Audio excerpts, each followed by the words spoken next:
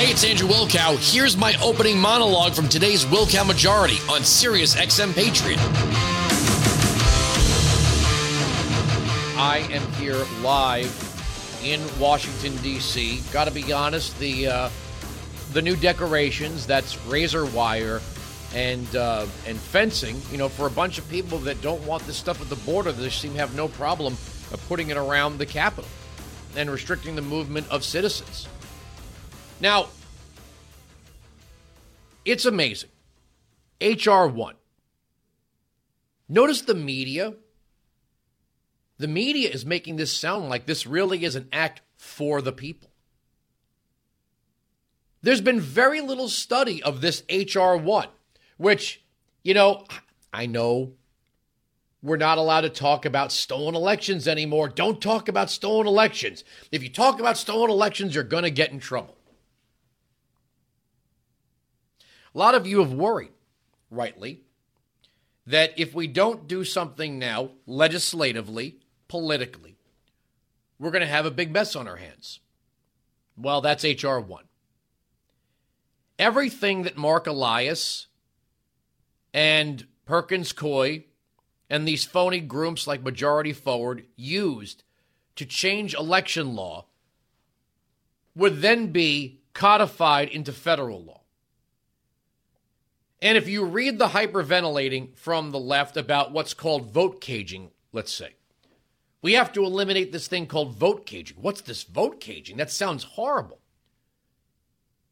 Well, it means when certified mail is returned over and over and over, when a board of elections official sends out mail to a voter and it gets returned, that gets added in to the list of things that may purge that voter's name from the roll if they don't live there anymore. Now, we saw this effort in Georgia. We saw an effort in Georgia to eliminate using the post office.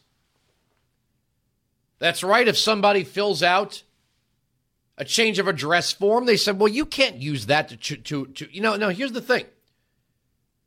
They always frame this. If you break down any of these provisions that the Democrats want in this For the People Act, that they say is going to address, voter suppression, it's going to alleviate, all of the problems that people have had of voting by permanently installing vote by mail. They even want internet voter registration. Why even bother showing up?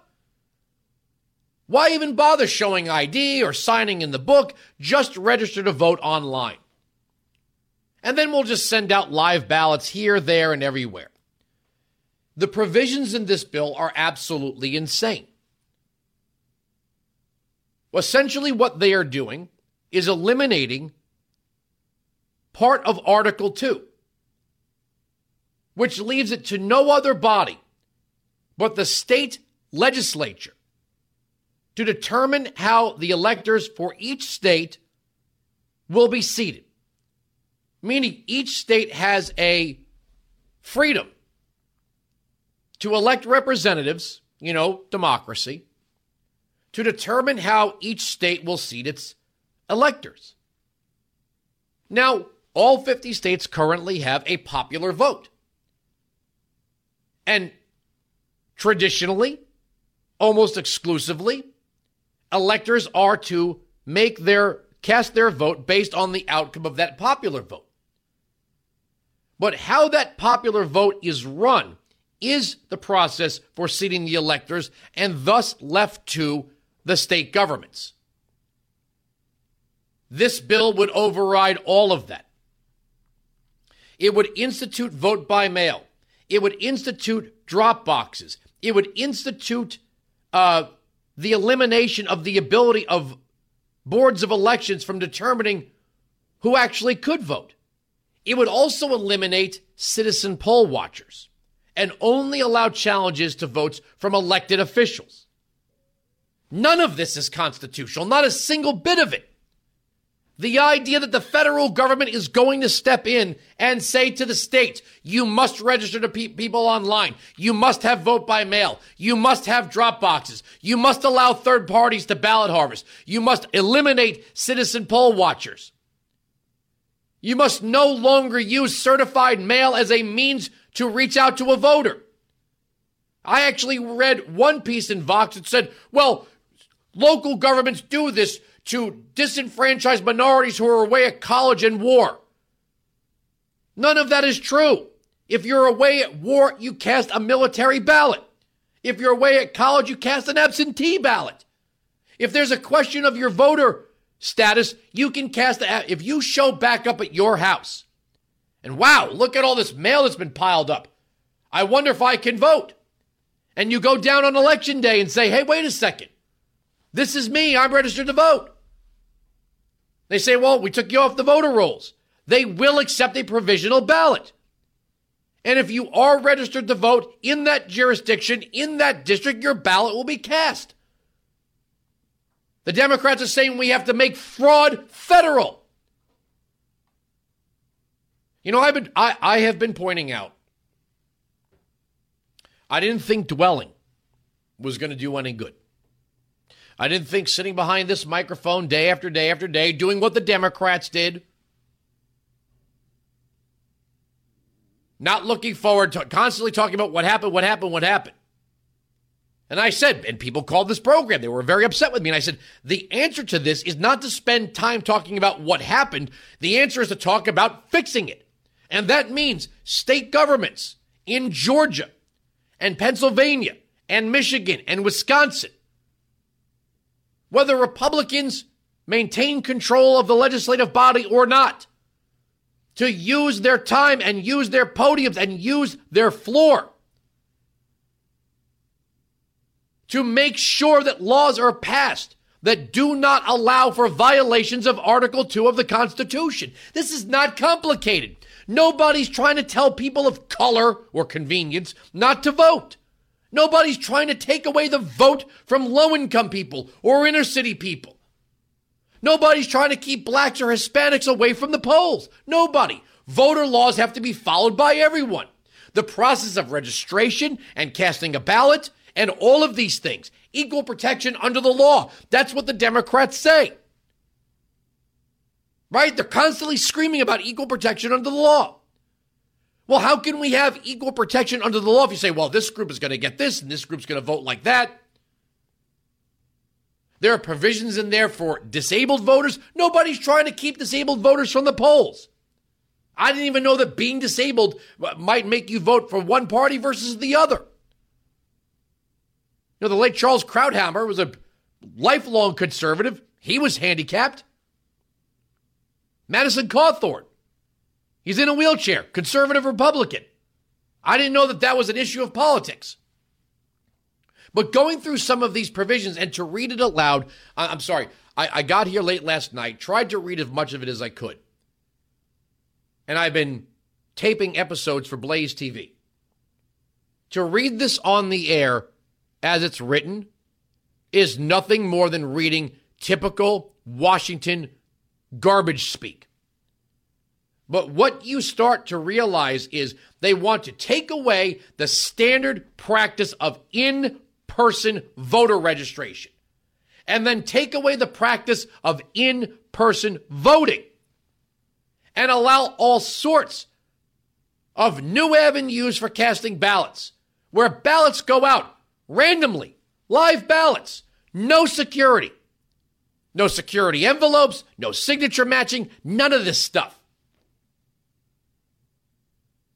If Republicans at the state level don't do something about this now and do not prepare a challenge in the Supreme Court now, well, then you can start talking about what's going to happen in 2022 and 2024.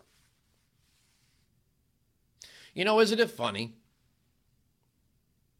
Nobody ever said, stop talking about Russia's interference in the election. Even after the Mueller report. right? Even after the Mueller report, even after we spent 2 years and millions of dollars creating this, cabal of left-wing lawyers and former Clinton staffers who were given seemingly unlimited jurisdiction to run up anybody they wanted.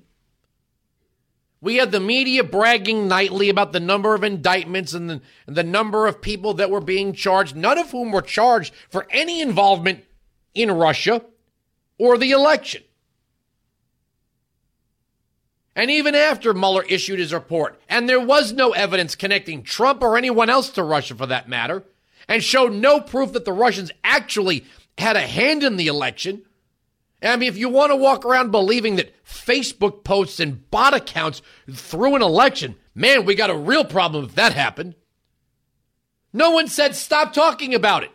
As a matter of fact, the media doubled down, tripled down. Adam Schiff was still a welcome figure. So was Eric Swalwell. So was Gerald Nadler. They kept talking about it right up to the time till they bridged the gap between Mueller and impeachment the first time around. As soon as this election was over, they said, everyone stop talking. All you crazy conservative conspiracy theorists, you all sound nuts talking about this stolen election. If you notice, I've never used that as a phrase. I've talked about irregularities. I've talked about illegitimate practices.